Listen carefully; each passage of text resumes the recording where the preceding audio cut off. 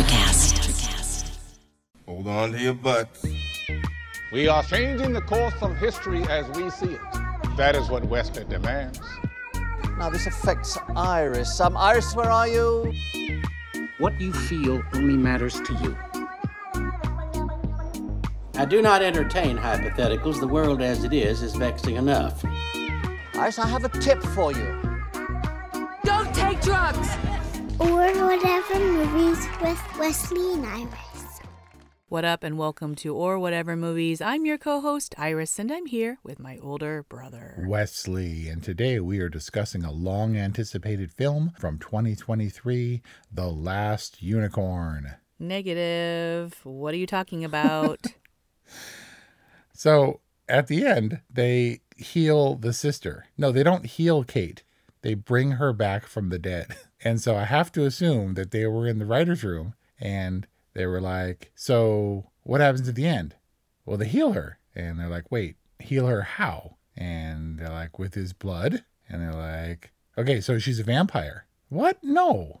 Well, you just said they gave her Dracula's blood, right? She came back to life? Yeah. Isn't that a vampire? No, vampires have healing blood, I thought. Dude, that's unicorns.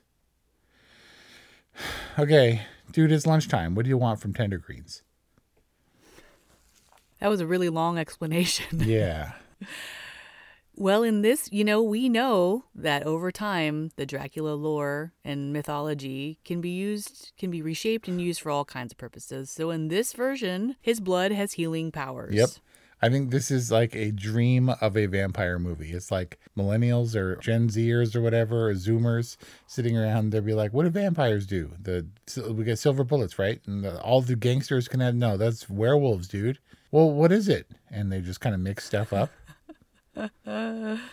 There's one moment in the movie where someone busts out an arsenal, and it was like all the Renfield's trying to assemble their arsenal, and he's asking for like all the things. Holy water, silver would know. Bullets. He's like 90 years old. He knows all the stuff. How is he only 90? The timeline didn't track for me. Yeah, I don't know. He was just a familiar that they picked up at one point. That said, that was Nicolas Cage, I'm sure, to his utter delight in the 31 Dracula film, the Bela Lugosi film. Oh, absolutely. It was both of them. What I'm saying is that was from that film. So maybe it was like, we're close to 1931, the 100 years. So wait, that tracks. So, okay, so it wasn't Dracula taking place in Dracula times, like the 1880s or 90s for Bram Stoker. For 90 years, he's been the familiar since Bela Lugosi. And that was their archival footage. Yeah, I guess so.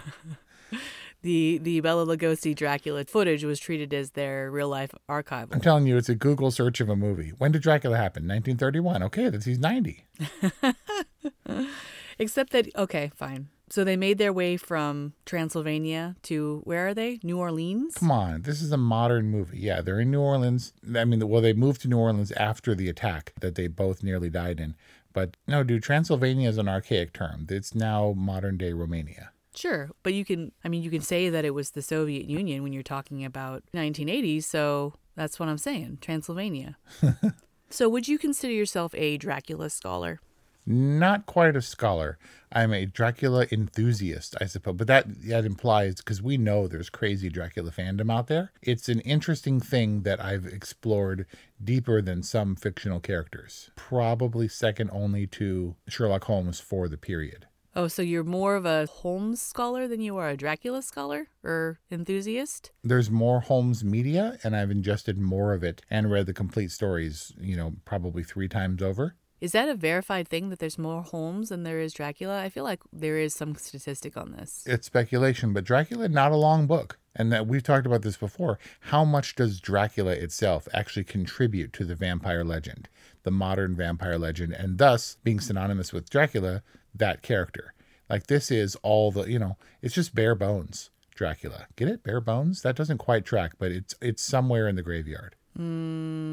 What do you think is the biggest contributor to the Dracula legend? Probably Bela Lugosi. Yes. And modern film adaptations simply bearing the name. I mean, these days, for us, maybe 1992 is a long way off for Bram Stoker's Dracula. And that was pretty influential for me, and at least the one that wrestles the most for authenticity, for canon's sake, with the original work. Yeah, this is not like a vampire movie. This is Dracula. I mean, albeit focused on Renfield. No, it's called Renfield, and he's definitely the Marvel superhero of this movie. That said, ultimately, I was checked out enough that at the end, it's about Renfield for sure. And he's talking with the support group again. And I was like, do. And he was like, thanks for bringing us back. And I was like, oh, right, they died. Like, I didn't care. And they were slaughtered. Oh, and, come and it was still on. magical vampire blood or whatever. And I was like, yeah, the track's fine. But it didn't occur to me that, like, wait, how's he doing that? They're dead. Oh, I didn't make that connection because I simply didn't care. What do you mean you didn't care? They all got murdered. They were innocent and they all got murdered. Yeah. Like in spectacular bloody fashion. And you didn't track that? So are they given extended life, or do they simply resume and all their clothes are clean again? Do they simply resume their mortal life for a natural lifespan? They simply resume their... Why are you so hung up on Because this? I'm saying after their traumatic murder, which apparently they remember, then they would have fodder for support grouping each other for all time. Like that's they can be in therapy forever. Endless stuff to talk about. Totally. And bonded by trauma. Exactly. In a very relatable way. So did you laugh at all in Renfield? Nope. Come on. I gotta say, the horror element fell pretty flat for me. I was at times delighted with, I think, the inarguable best part of this movie consistently throughout. Which was? Anytime that Nicolas Cage was on screen, I was just happy. Oh, I was so happy. And I got a big barky laugh out when he did his... his signature Nicolas Cage tick, but as Dracula. He was like, ooh, I remember that. Dude, he is kooky, mysterious, and spooky. He is the perfect Dracula for Renfield. You know, I have to say, though, Brian bark laughed throughout. Brian was roaring. Really? Oh my God, he loved this movie. Well, I mean, he thought it was really funny. If there was ever a moment that I checked out, I was immediately brought back within 30 seconds by a barky Brian laugh. Wait a minute. I thought Brian, the reason that you couldn't see this in theaters was because Brian was resistant to it. Yeah, no, it's just hard to get out to the theaters in general, and it's even harder knowing that Renfield and movies like it are going to be available on streaming relatively quickly. Maybe I was just feeling the disdain and the discomfort emanating from Kelly Ray next to me. She called it the worst vampire movie since From Dusk Till Dawn. What? Kelly Ray, we've talked about, she has a hard time with horror movies, and she makes an exception. So I exploit this loophole that she allows for vampire and werewolf movies. They're okay somehow. It was hard for her to watch, and the general dumbness of it. And I think to confuse dumbness, with funny. Like, not dumb, but that was a stupid kill, and that was unnecessary and unrealistic, or whatever. Wait a second. I get that we're talking about a vampire movie and a vampire comedy at that. What can we expect? But some of the kills were dumb, like beating the dude with his arms. I didn't feel like there was anything tonally incongruent about this film. No, you felt that it was exactly what you wanted it to be and expected it to be from the tone that it set? Well, I didn't really know what to expect, and I didn't particularly want or need anything from it, but as it unfolded, it was very consistent. And listen, I'm not a big, like, The Boys fan. I'm not into, like, I can tolerate the John Wicks of the world, but I'm not like, yeah, rah, whatever fanboys do. What do fanboys do? What do they sound like? I don't know. Apparently they roar like Vikings. But I could really appreciate this film for its consistency, tonal consistency. Is Brian listening to this record? Not as we speak. He may or may not listen to the final product. Why? So the movie won you over, not Brian. Well, you know what? I mean, maybe this is a test case for how our audience or our co-viewing companions influence us, because it sounds like you couldn't like this film under the icy gaze of Kelly Ray. Let me see what I can give you. I'll throw you a bone or whatever. I will say at least that this is my favorite time of Nicolas Cage playing a vampire. Third time's a charm. And the other two were Vampire's Kiss. And the fact that he's actually a vampire, apparently. So I guess it's not his third time. Maybe it's a continuation of the first time where he's actually a vampire. Have you seen this? The internet caught up to him. Oh, right. Yeah. It's so weird. I'm looking at this picture, this side-by-side comparison of Nicolas Cage and this old-ass dude. And they're He's identical. not old. He's undead, and the picture is old. It's got to be a 140-year-old picture. So I felt the reason that I was able to appreciate some of Nicolas Cage is because it wasn't difficult to compartmentalize. When Teddy made that agreement with Dracula, then I was like, what is he doing? Like encroaching in it's like the modern Dracula. The BBC Dracula, I very much wanted it to stay in Dracula times. And then when it modernizes, I'm like, it feels weird. It seems weird. But when Ted goes to Dracula's lair or whatever, then it becomes a different thing. But just watching him, because he doesn't really leave unless he goes to murder the support group, and him in his little lair is like the best thing ever. And Nicolas Cage is largely apart from most of the other people in this movie. Because most of the time he's convalescing from getting burned up. Yeah, and that part was definitely lame. It was like Nicolas Cage was like, I don't want that stuff on my skin. And they were like, okay. So they put like a layer down on top of his skin and then the makeup, the prosthetics on top of that. So he looked huge and bloated like he'd just been pulled out of a river.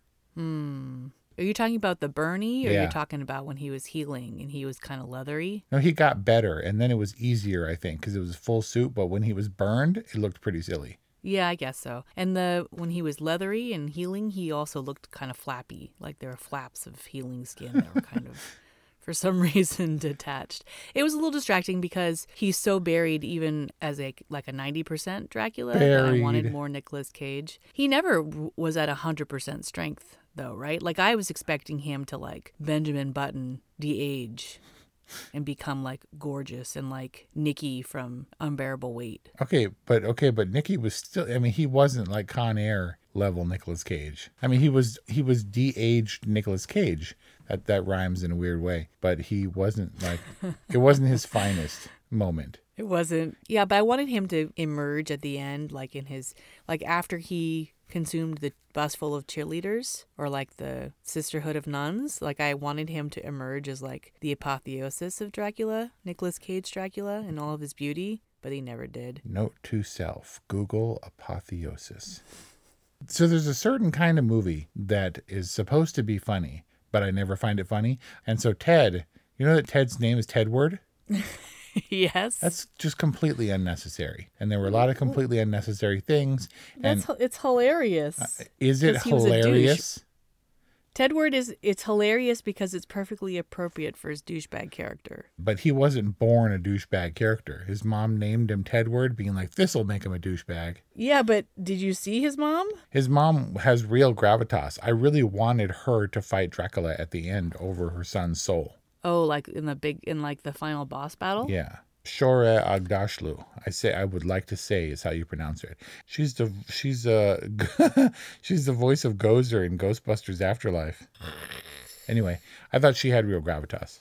A woman named Bella Francesca would name her son Tedward. It's reasonable. That tracks, but it's only reasonable in that universe of ridiculousness. Okay, so in this universe of ridiculousness, we're talking about the literal character of Renfield, who was once a doctor and managed the insane asylum, or the sanatorium, I guess as they called it back then, that was near the real estate property that Dracula wanted to purchase. Is that right? Yes. I think he might have even been a broker, depending on your version of the story. But then he becomes enthralled with Dracula, and then he becomes his familiar, and he eats bugs because the undead dine on the living.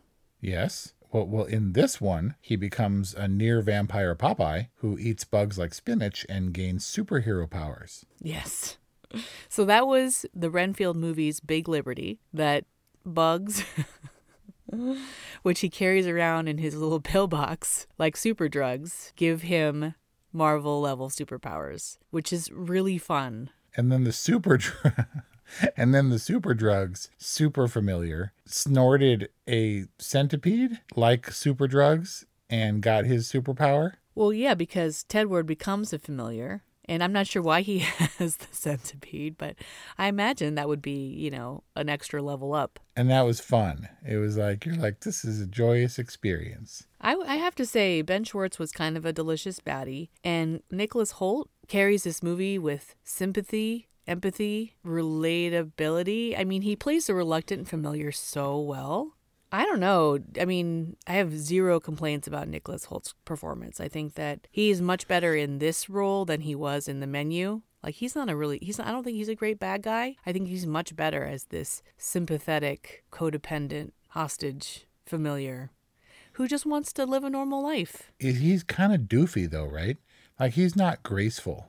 Like, Keanu Reeves, I wouldn't say is graceful, but he's tight and controlled as John Wick because that is his character. Renfield is kind of an action star, and he's very precise, and he has choreographed fight sequences, and he does really well. He feels to me like a gangly, doofy dude. Because on first impression, if you see a headshot of him, you're like, oh, he would make a good vampire or a vampire familiar type. Right. But he's not. He's so gangly and doofy. But I guess he plays it pretty tight in this movie. Like, he fights well, I guess. It wasn't distractingly bad any more than I would have thought that Keanu Reeves would be distracting in The Matrix. Because as we know, he's maybe the most, he has his own really difficult Dracula past. Keanu Reeves, oh. And one of the most loathed Harker performances in history. Yeah. Nicholas Hoult is gangly because he's 6'2", and he's bigger than Nicolas Cage. Is he? Isn't Nicolas Cage? I mean, he may have shrunk with age, but I'm pretty sure they're on par. They see eye to eye. Let's just look it up. But anyway, we've talked about Awkwafina maybe a couple of times, and I just didn't expect her. And she set, I think, a modern comedy tone for this movie. And there were conveniences like the Lobos showing up at the same time as the cops and the cop being corrupt and stuff. And it felt very action movie, buddy comedy kind of thing with Dracula lurking in the corner, which was weird and to use your word, to me, slightly incongruous. Awkwafina specifically?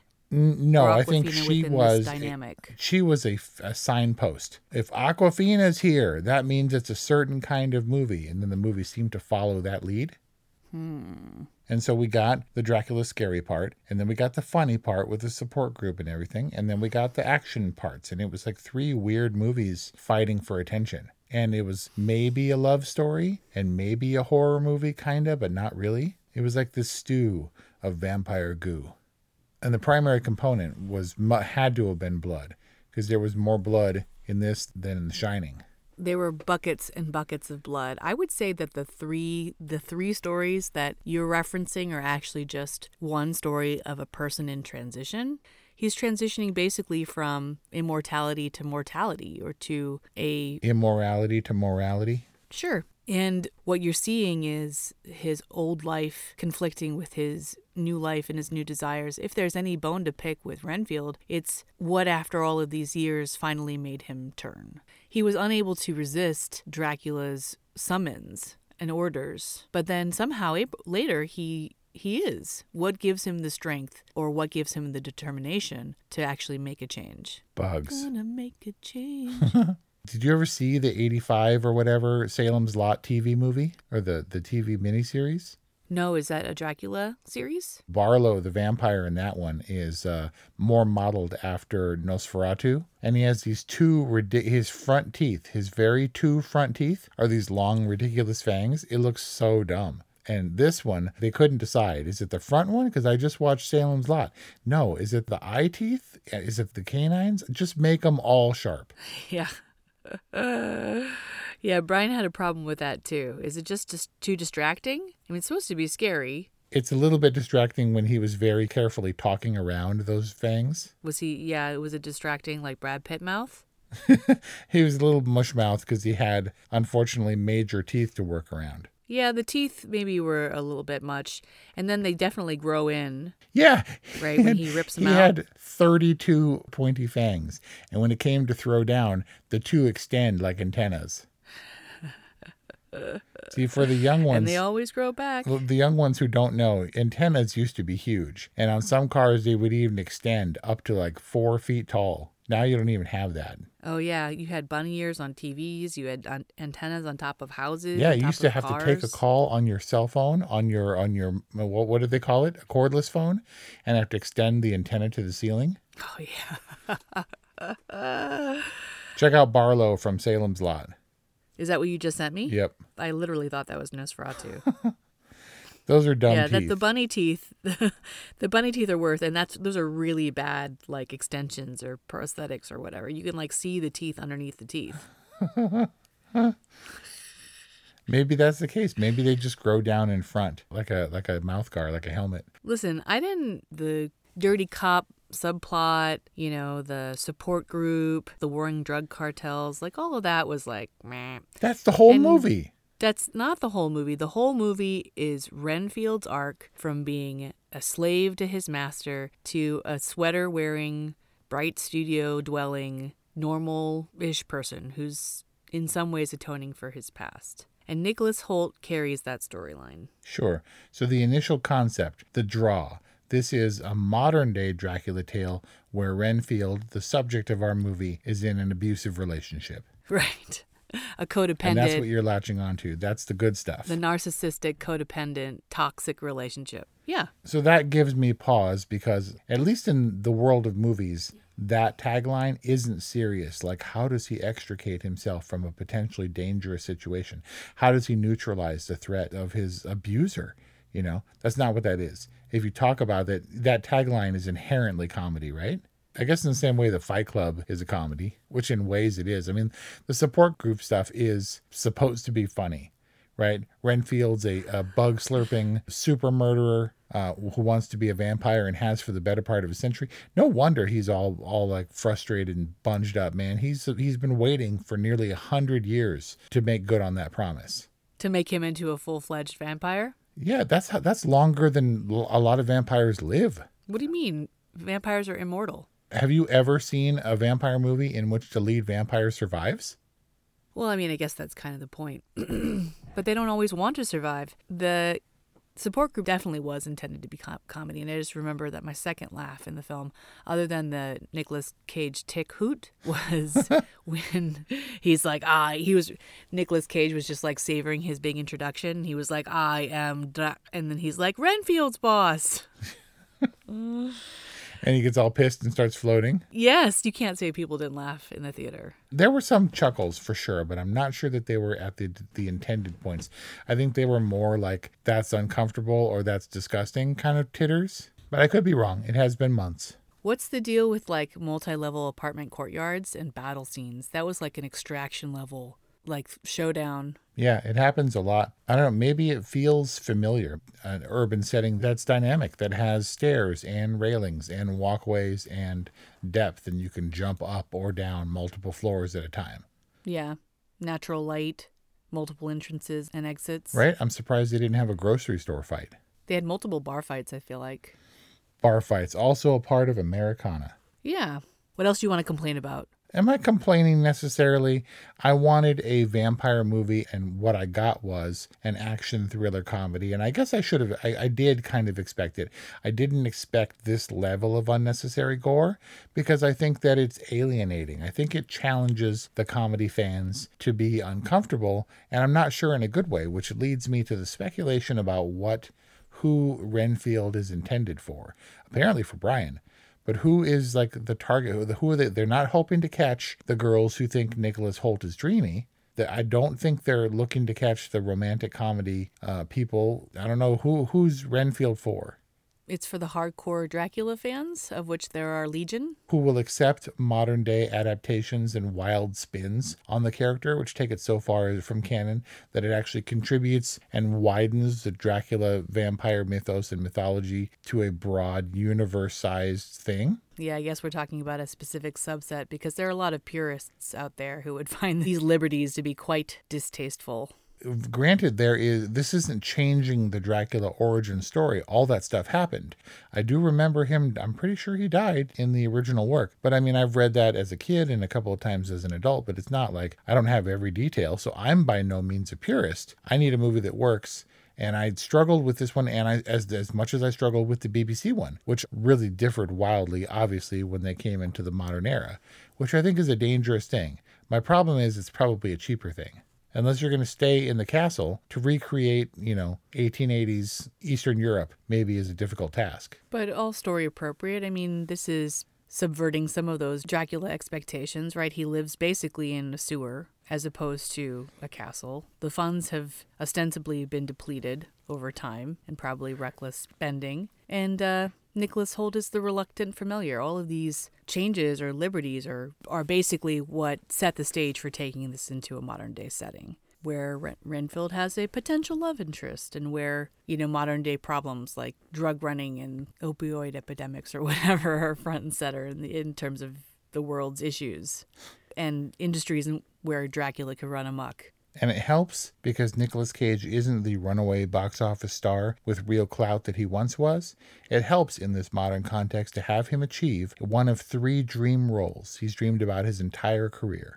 And in fact, the only one he's achieved so far. And what are the others that he hasn't achieved? He was literally in the suit for Tim Burton's Superman with long hair in the 90s, and that movie got squashed. Aww. And then he wants to play Captain Nemo.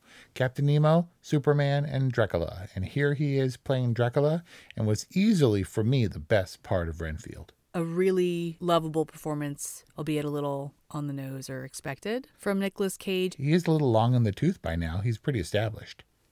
Long in the tooth. I don't understand why Nicolas Cage isn't the runaway box office success. His last 2 films, Renfield and The Unbearable Weight of Massive Talent, were fabulous. And maybe they were a little too specific in terms of their audience. Maybe Fabulous, you said, for this movie. Fabulous. They were both fabulous. Good gravy. Well, it's a good thing you own it. Well, I hope so, because I would definitely watch this again. I was even looking forward to when it came out on streaming, but I guess I don't need to wait. So I'll create a new ratings classification for Renfield and say it's fabulous. And what say you, dear brother? No, definitely. Okay, I'll give Nicolas Cage a fabulous in the role of Dracula. Renfield, however, is pretty... And Nicholas Hoult. No. Wait. I'm giving Dracula in this movie specifically a fabulous, not Renfield the movie, which I have to say is pretty forgettable. Like if I were to watch this again, I'd be like, action, blah, blah, blah, snorting centipedes, blah, blah, Aquafina, support group. Oh, here's the Dracula scene. And I would watch those. Even the ones with Tedward, who I will say makes a way better familiar than Renfield. Got to go below the line for the rest of the movie, man. It just didn't do it for me. And I was like, where is Nicolas Cage? Please give me back Nicolas Cage. They could make an amazing short film of just stringing the Dracula scenes together, and I would be happy. This is a with Nicolas Cage movie. This isn't a Nicolas Cage star. It is for me. You know what made me happiest about Renfield? Pray tell. They set up the vampire bubble trap pretty early on, so we knew that was pretty elaborate. So I was pretty sure that was gonna come back and ultimately be how they would trap him. And you remember the group of people who tried to take down Dracula in the opening scene? Yeah, the priest and the... Yeah, did you note who the priest was? Who? William Ragsdale. Wait, who? Charlie Brewster, I presume, Preta Vincent vampire killer from Fright Night. Wait, no, really? Yep. Our discussion on which is available at orwhatevermovies.com. Oh, man, that made me happy. But it wasn't until you just said something with the accent that I remembered that part. Last question, did you prefer the emo Renfield or like the sweater-wearing modern-day Renfield? The emo Renfield. Is it within this movie or in Dracula's? He's so hot. In Renfield, he's emo and he's wearing, for some reason, like early 20th century clothing. Wait, did you just say he was so hot? Oh my God, so hot. So emo hot, like pale, with the hair and the thing. Ew. You see, you're what's wrong with it, man. Francis Ford Coppola wanted to make his serious Dracula movie, and they were like, no, you got to hire someone hot. And he's like, all right, I'll get this Keanu kid. Terrible. And mucked it up for all time. And Nicholas Hoult is the Renfield version of that. Well, he's not. He's like a young Hugh Grant, like British hot. Ew. Like toothy British, but the hair. And he's got this weird Benedict Cumberbatch thing going on lately, too.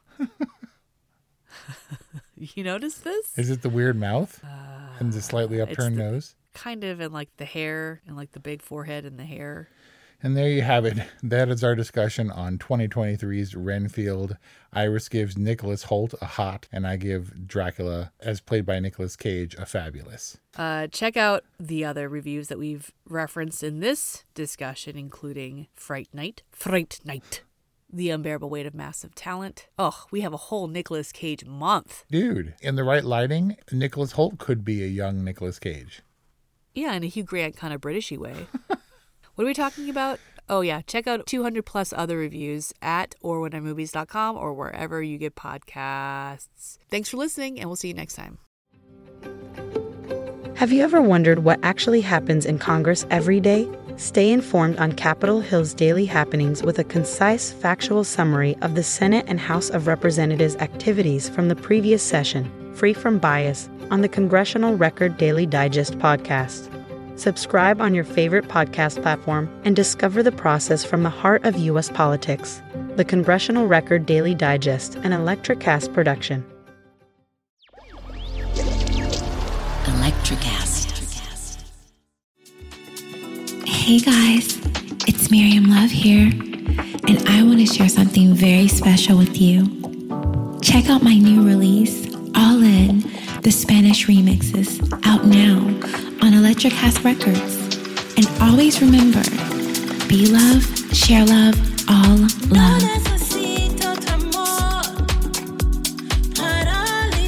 Available now wherever you listen to music.